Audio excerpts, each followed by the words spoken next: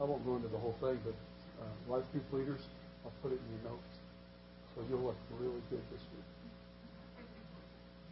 It was just after the Civil War, 1870. Julia Ward Howe, who wrote the Battle Hymn of the Republic, which is not making progress.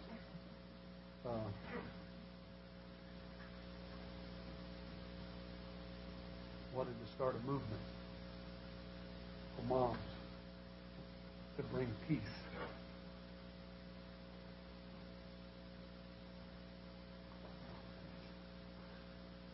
Now it's sort of like I got this fun factory. How the spotlights going in every direction. This will be fun. Otters, we like to have fun. Beavers, we want it decently in order. So we have our fun decently in order.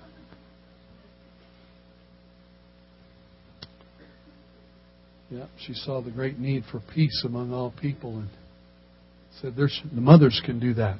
She saw that civil war could not do it. And swords and fighting and injustice and all of those things could not bring the peace that was needed. So she was going to get all the moms of all the different backgrounds and countries, and she started a marvelous thing. Didn't really take off right then, but now it's celebrated all over the world, and a lot of it's come into consistency on the second Sunday of the month. And there's another hand that, as we say, the hand that rocked the cradle rules the world.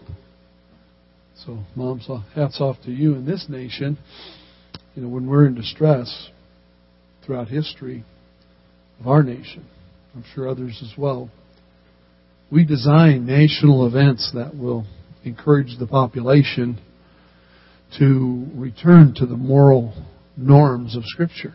We've done it historically. I think this week we celebrated the National Day of Prayer. That was to call the nation back to prayer when it was in distress. Much like the nation of Israel, who would wander from God's ways and get in trouble and then cry out and repent and come back, and God would send lots of distress and problems into their lives until they would return to Him. And so we have, in fact, a National Day of Prayer that does the same thing. We decided we're in trouble, we need to call on God. It's sad that we have to wait till we're in big trouble to call on Him. But National Day of Prayer, lots of religious holidays, and we've even added, I don't know if you're aware of this, but we added the words. Think about the year I was born, we added the words under God to the Pledge of Allegiance. Because it was like, this is missing. If we're going to have one nation, it's got to be under God, indivisible, with liberty and justice for all. It can't just be because we're great people. Mother's Day is an encouragement. As a nation agrees, it's an encouragement to honor your father and mother, that your days may be long upon the land which the Lord your God has given you. The fifth commandment. It's an encouragement to keep the commandment of God by honoring your mother. But you and I both know, even God, ready? I'm not accusing Him. I'm just agreeing with what the Bible tells us. Even God couldn't legislate righteousness into being. He gave the commandments. As was said, I think last week, even if we'd have just stopped with the Big Ten, we'd all failed. Because on this number 5, honor your father and mother, how many of you have failed? How many have broken that commandment? Yeah. How many will not raise their hands? And so when the law says if you're guilty on one point, you're guilty of breaking the entire law. And so when we didn't honor our mother and father, we're guilty of the whole law before God. And that is exactly where we need to find ourselves. Coming to terms with the fact that under the law, even now, we cannot keep the directives of righteousness. Without the absolute help of God Himself. But with the help of God, we can. Right?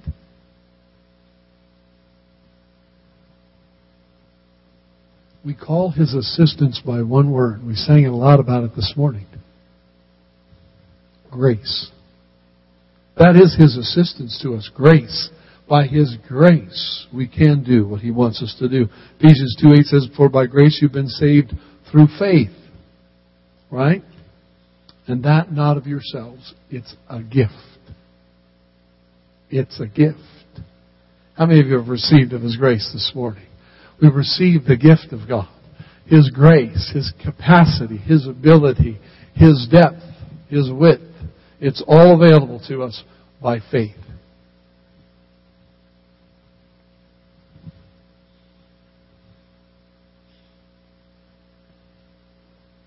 We have to put our faith today to honor mothers. Just to honor our mothers. And for mothers to receive honor. We have to find faith in grace. We have to depend on God Himself to energize our limited self and overcome our weaknesses and our injuries. I would hope moms are the first to forgive. They seem to have a greater capacity to do it.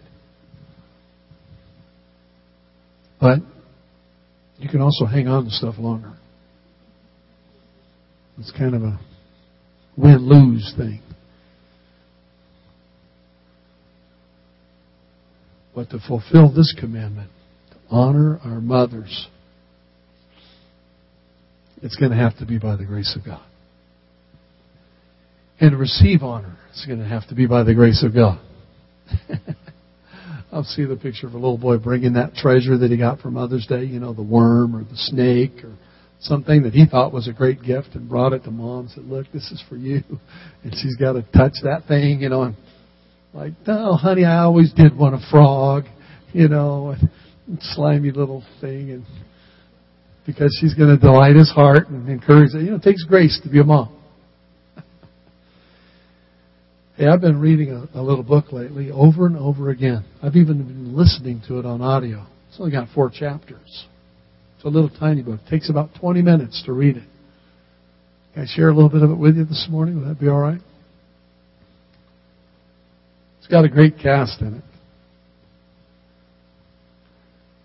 It's got a great plot. In fact, it's an incredible, perfect love story. You see me reading love stories? And I'm not talking down the paperback section, Louis L'Amour and all that. I'm not there. I don't even read the Christian ones. But this one's called the Book of Ruth. 4 chapters long. Reading it out loud takes less than 20 minutes. And it's the perfect love story.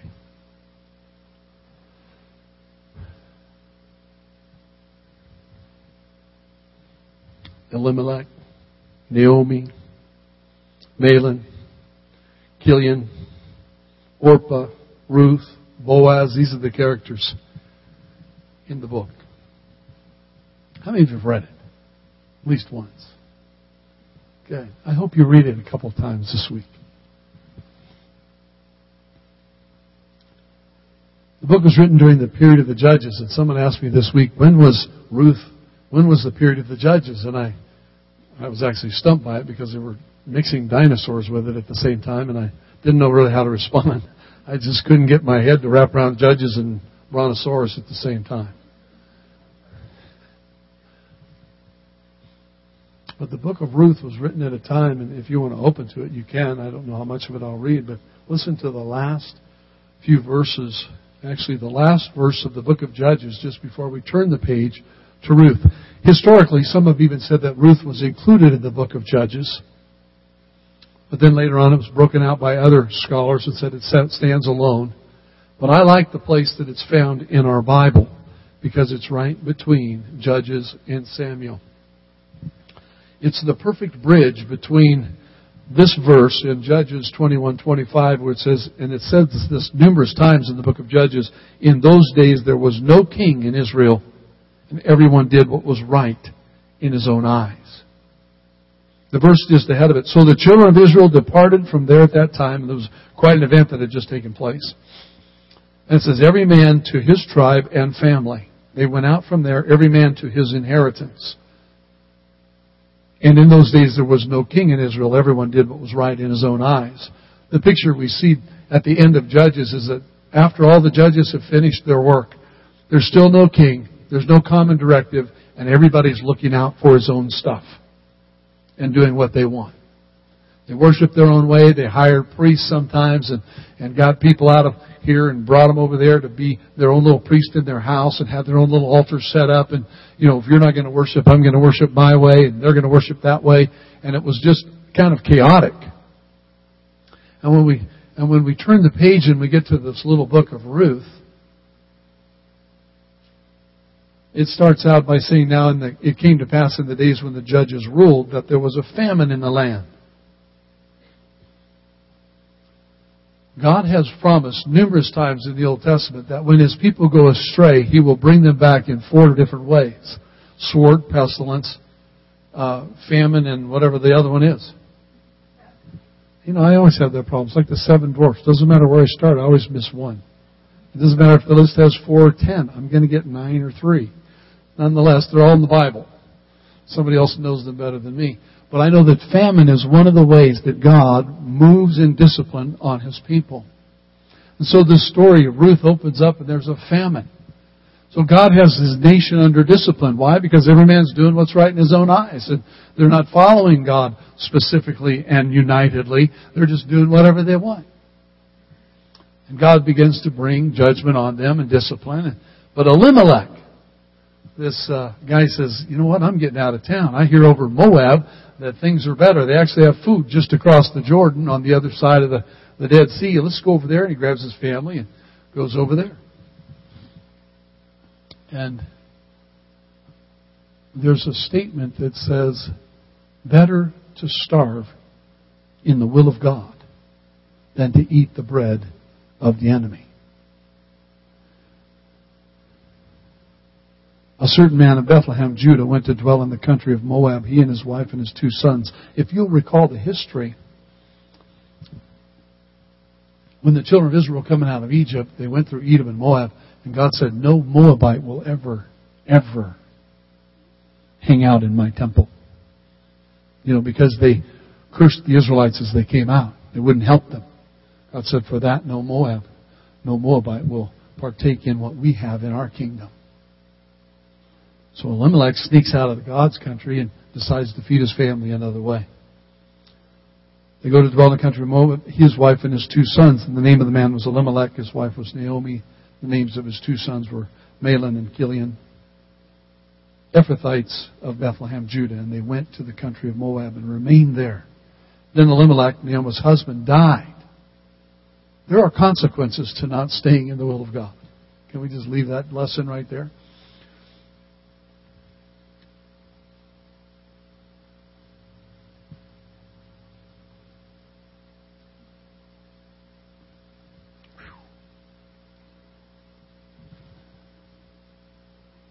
She was left and her 2 sons, and now they took wives of the women of Moab. The name of the one was Orpah, and the name of the other is Ruth. And they dwelt there about 10 years. Dwelling in this sentence in the Hebrew constructs to say they went there as temporary visitors.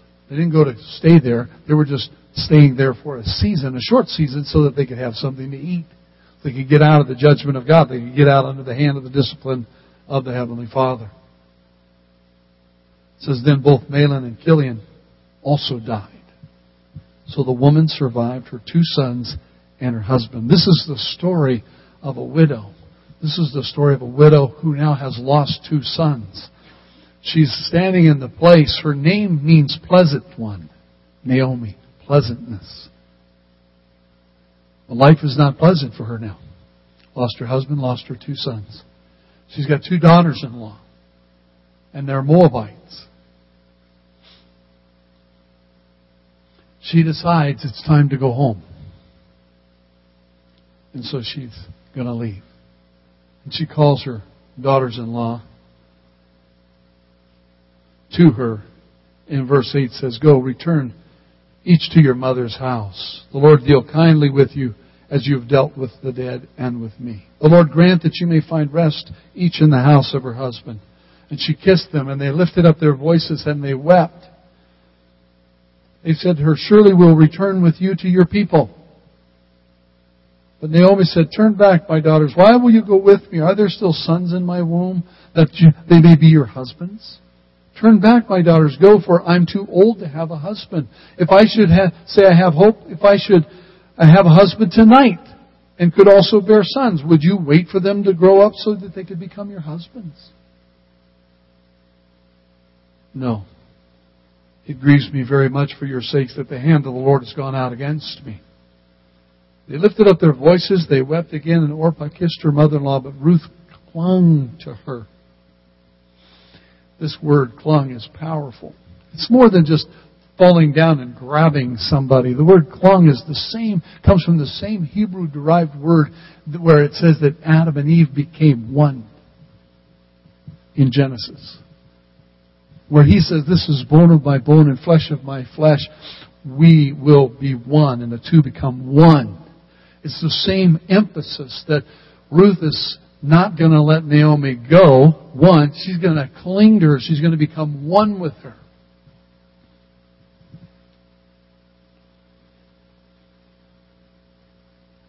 She said, look, your sister-in-law has gone back. Ruth, Orpah's gone back. You should go too. But Ruth makes this incredible declaration that's been used over and over in lots of applications. And there's even that, I think, the little necklace some of you may have had at some point. I think they call it the Mizpah. It's that little necklace that breaks into two pieces, the jagged heart. And it has these words on it. And you take it and it's got two chains and it comes apart and you give one to your best friend. Anybody ever done it? I'm like, oh, good. Thank you. I'm just thinking I might be all alone here. And on that it says, where you go, entreat me not to leave you or turn back from following after you, for wherever you go, I will go. Wherever you lodge, I will lodge. Your people shall be my people. This is a huge statement. This is a Moabite saying, I'm going to be with the Jews. We're not even allowed there, really. Your God will be my God. Here's a Gentile forsaking everything to go and to be with Naomi. Where you die, I will die, and there I'll be buried. The Lord do so to me, and more also, if anything but death parts you and me. This is a foundation for a marriage. Really. These declarations are the foundation of a marriage relationship. And yet it's between these two women. She's saying, I'm leaving everything. My home, my father, my mother, my land, my history, and I'm going to be joined together with you forever. And God do more to me if anything but death ever separates us. What a love story. This love story is placed strategically in our Bibles for me. I didn't set it up, but I'm glad it's there. Because in Judges, everybody does what's right in his own eyes. In Samuel, we begin to see God instituting the monarchy that will rule over his people, a king over his people. They cry out and they get Saul, and then all that happens. But between anarchy and a structured kingdom led by God through a king, this little book opens up and says, let's talk about the grace of God. Let's talk about where we're really going. Let's talk about forsaking everything and following after the Almighty in a love relationship and grace.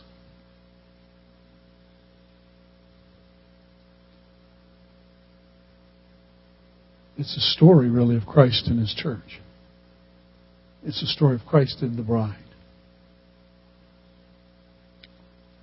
Phyllis Tribble, who's a Ph.D. at the Baldwin Professor of the Sacred Literatures at Union Theological Seminary, says it this way.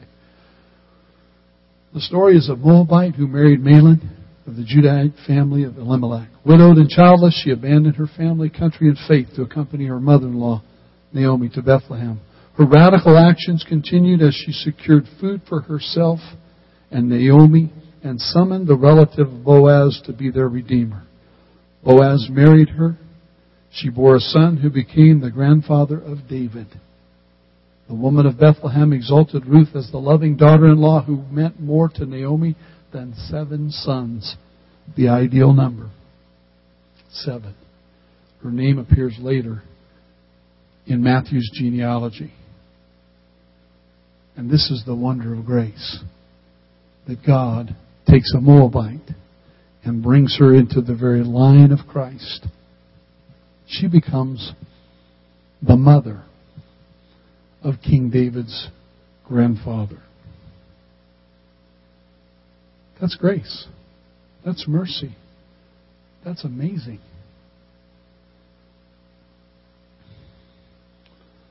I don't know that I could tell this story well enough, but the two of them go back to Bethlehem. You can read it quicker than I can tell it. I even thought about just putting it on audio and let the audio Bible read it to us.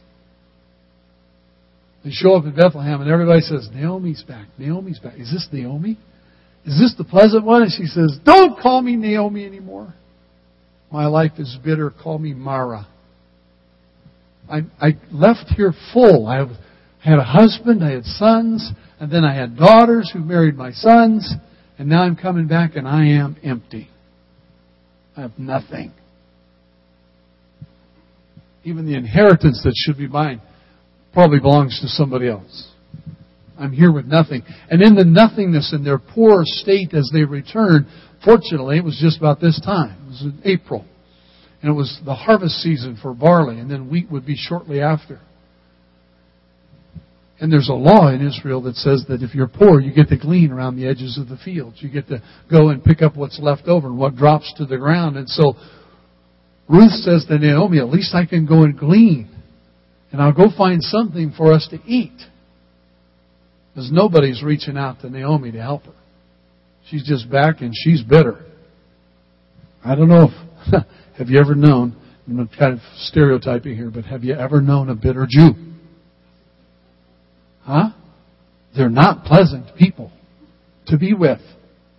I mean, nothing's right. Nothing's right. You could make the best meal for them and sit down and enjoy it, and they'd find something wrong with it.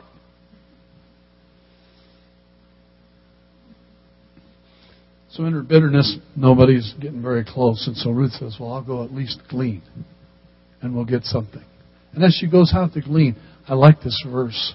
It says she just happened to come to the field of Boaz.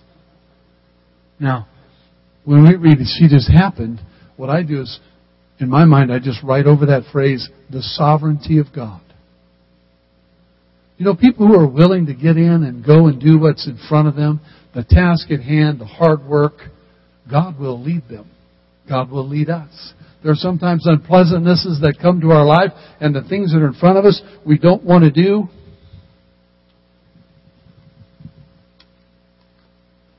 But if we'll do them, God will lead us. Abraham's servant said, when he went looking for a wife for Isaac, said, I being in the way, God led me. It's a biblical principle. It's a simple picture of the little sailboat. You got to get it off the dock and get it into the wind before you can steer it. It's got to be moving. So if you'll get your life moving, God will steer it. She said, I'll just go glean. But what God was doing was orchestrating an incredible miracle. And He took her right to the field of Boaz. And she's gleaning from early until late. Boaz shows up at the field and all his servants, and he says, the Lord be with you. And they respond, and the Lord bless you, Master Boaz. He says, hey, who's the new kid? Well, that's Naomi's daughter-in-law. She's a Moabite, but she's been here gleaning all. She was here early and she's been here all day late. Really? Well, get her some water. Take care of her. Keep an eye on her. She's taking care of Naomi. That's good stuff. She's a noble woman, evidently. She would serve in such a way. and things start. That Boaz, he's a sharp guy. He's a gentleman farmer, if you will. He's a landowner. He's a businessman. He's bright. And evidently he sees in this Ruth something he likes. And so he makes provision for her. He lets her come and eat in the house with the gleaner, with the servants, not the gleaners. And he kind of promotes her. Says, come into the house, rest, drink, take a little time off, eat with my reapers here instead of out in the field there. And I don't know how long a harvest takes to do by hand, but it was long enough for something to spring up inside of this man's heart toward her. And the love began.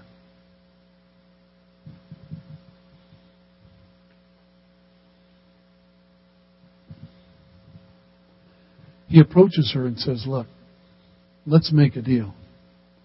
Stay with my guys. Don't go off gleaning in any other fields because I'm going to protect you here. My guys will protect you. You've got a house there. You can get something to drink when you need it.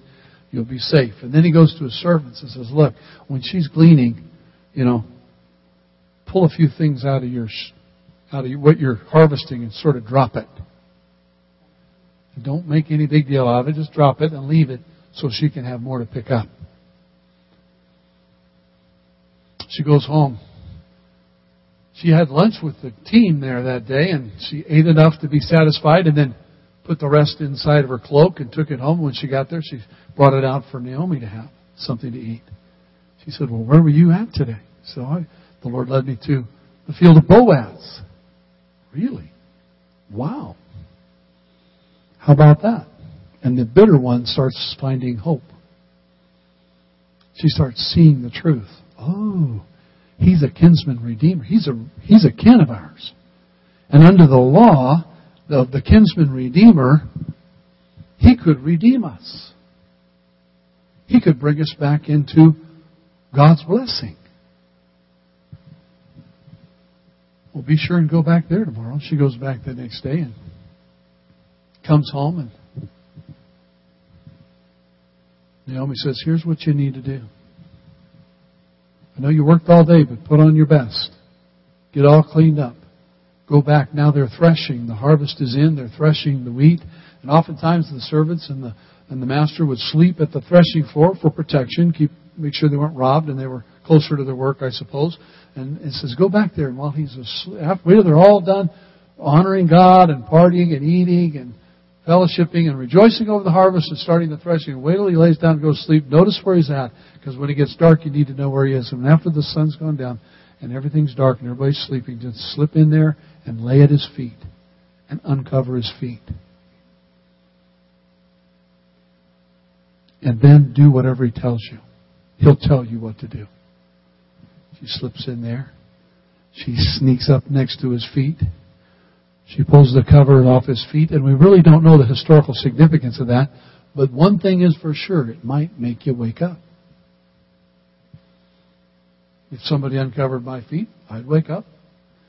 We don't know if there's other significance there, but nonetheless, that's what she does. Now look, Ruth is simply doing what her mother-in-law is telling her to do. She doesn't really get all of this. It's not her culture. It's not her place.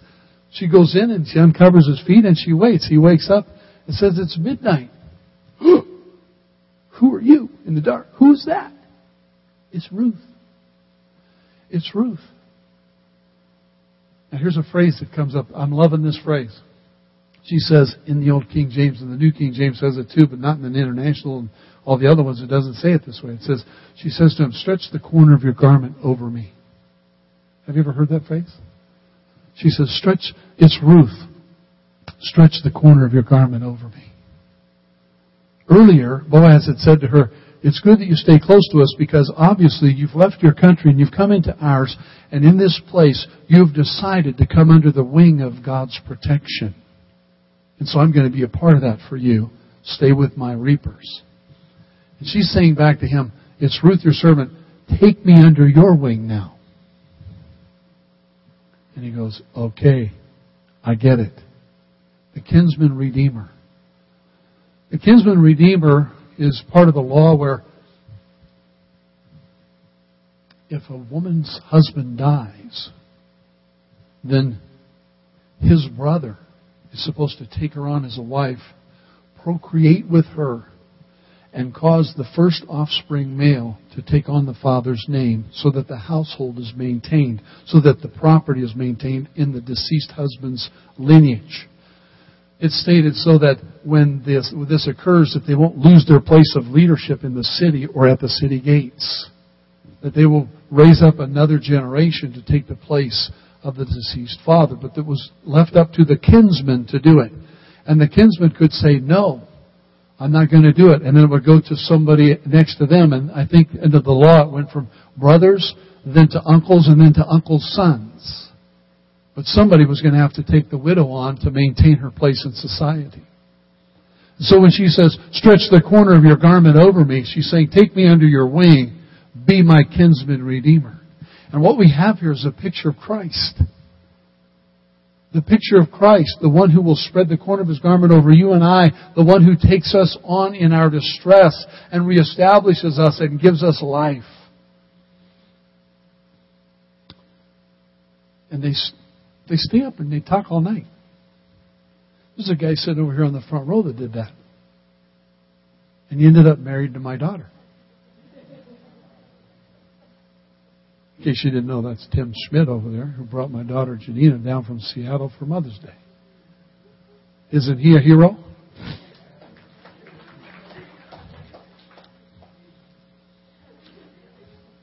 Yeah, so now you got to wake up while I'm preaching, Tim.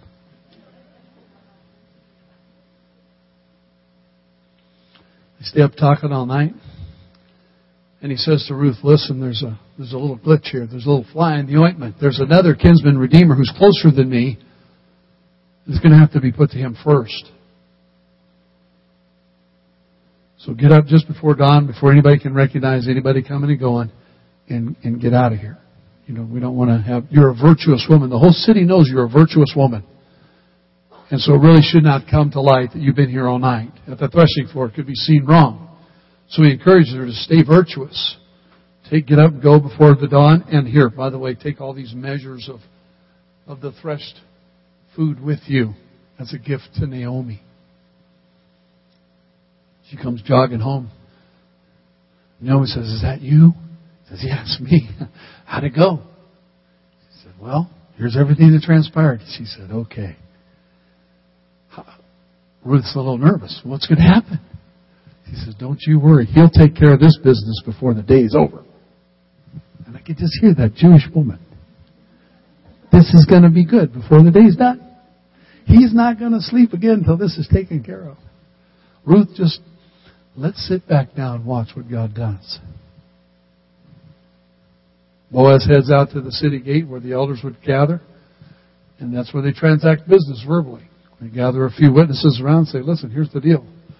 I need to talk to this man who's coming. Okay, your witnesses. And he gathers 10 of them. He only needed 3 or 4, but he's got 10. He says, friend, come here. Let me talk to you just for a second. Naomi's come back. And you're the kinsman redeemer. You're the closest kinsman. And so I put it to you, sir. Will you redeem her property? I will. That's a great idea. Well, in the day that you redeem her property, you have to redeem her too. Well, okay. Naomi, she's all right.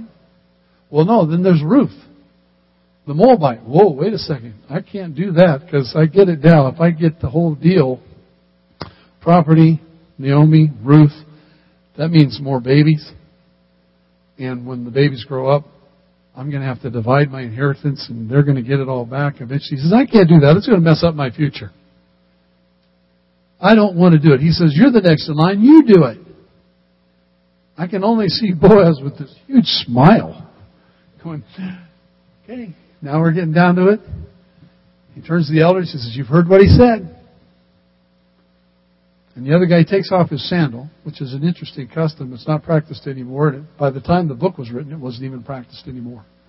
But he took off his sandal, and the sandal represented right to any ownership or right to any of the deal themselves.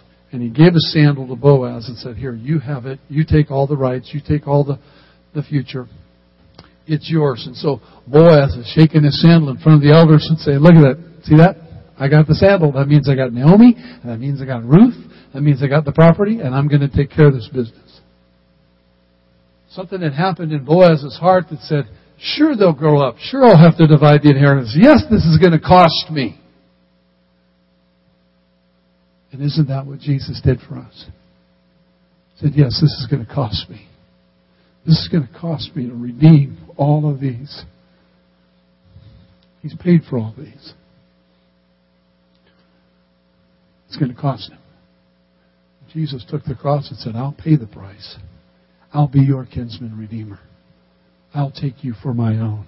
I'll cut across the Gentile Jew line, and I'll take you, Moabites, for my own.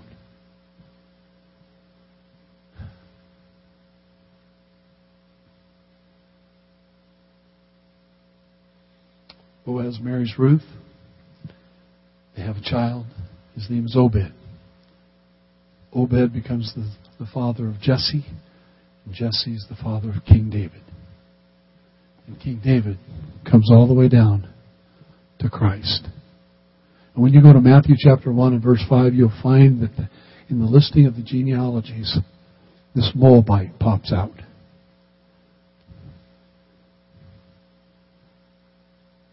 You know, Matthew was writing to the Jews.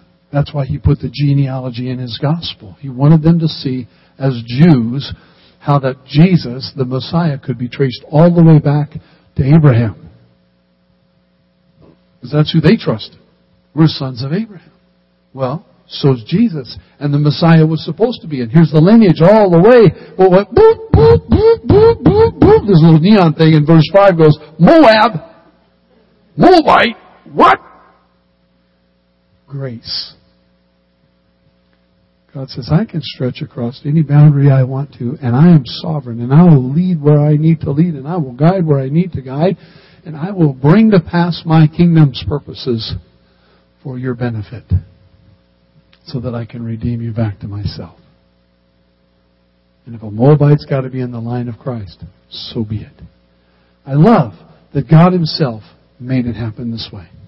We didn't figure it out. We didn't design it. He did. And here's something else. Moms, maybe we can apply this here this morning. If you just won't give up here. You know, how many of you were at the prayer breakfast on Thursday? Some of you there? We heard Jason Friend minister about how he was in a prison here in San Bernardino, the prison, the jail, and ministering. And this El Salvadorian guy weeping behind the bars. And he says to him in Spanish, he said, my mother has prayed for me so many prayers, and look where I am. Jason said to him between the bars, he said, listen, I know Jesus can take care of your situation if you'll surrender to the love of Christ today.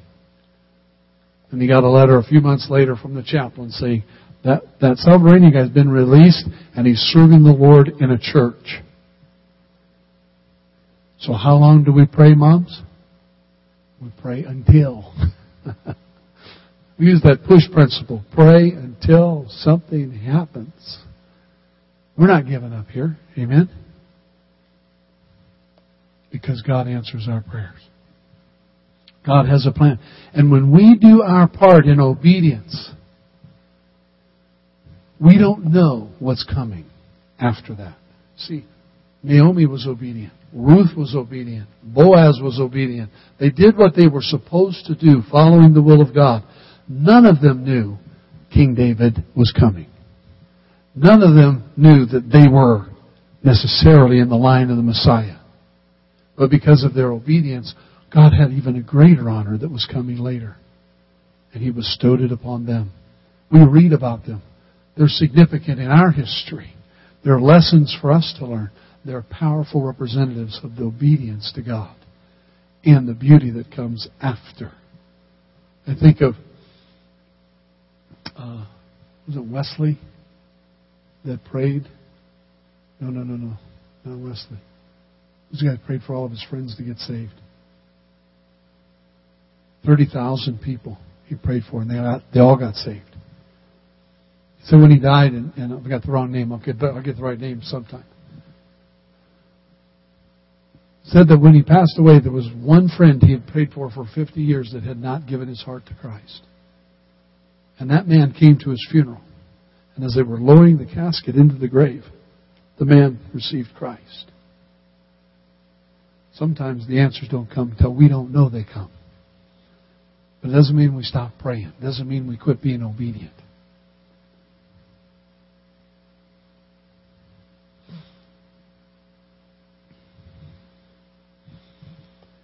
No matter how difficult the situation might be, if we'll just surrender to the Lord, if we'll just obey Him, He'll see us through.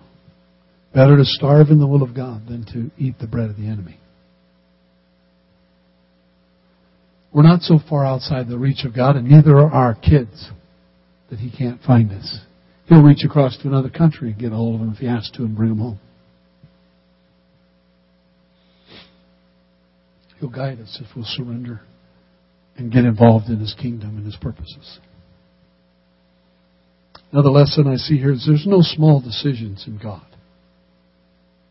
Now, I'll just go glean. I'll just pick a field. Small decision leads to her becoming in the line of Christ. Is there any small decision that we could make? Not really. They're all significant. And as Ruth and Naomi did, it's wise to wait on the Lord as they waited on Boaz to see the answer come to pass. They couldn't make it happen. They left it with Him and said, He'll work it out by the end of the day. Our job is to wait. Sometimes we commit things to God and we want to get involved in making it work. And we mess it up. I felt that when I was praying. Lord, forgive us for meddling with Your will and the purposes of someone else's life. Forgive us for always trying to push it. Get over here and obey God. Chasing them down and shagging our finger after them and sending them emails and inferring things in our conversations that bring condemnation rather than saying, you know what, I'm just going to back up and I'm going to pray.